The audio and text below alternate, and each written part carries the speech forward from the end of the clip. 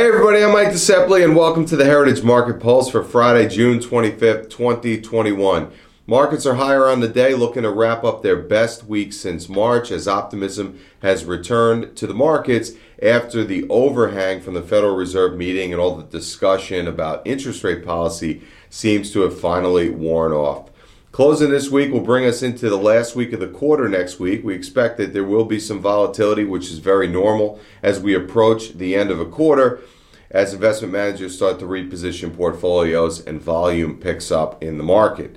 As we get into July and into the third quarter, there's some seasonality effects on the market that we'll be looking to see. In previous years, we've seen certain areas of the market assume leadership as we get into the third quarter. We feel we're very well positioned to take advantage of that right now, but of course we want to see confirmation in the markets that these are the trends that are going to lead us forward through the third quarter.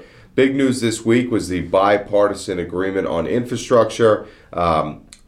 Both sides coming together, a smaller infrastructure bill than originally discussed, but likely that was always going to be the outcome as negotiations in Washington, D.C. tend to go that way, right? We have a big ask, and then they settle on some smaller number at a later date. It looks like about $579 billion in new spending. I know there's some folks very concerned with the high levels of spending with this administration, what it might do to inflation, and obviously those are things that we'll have to watch over the time to see how they play out in the months and quarters ahead.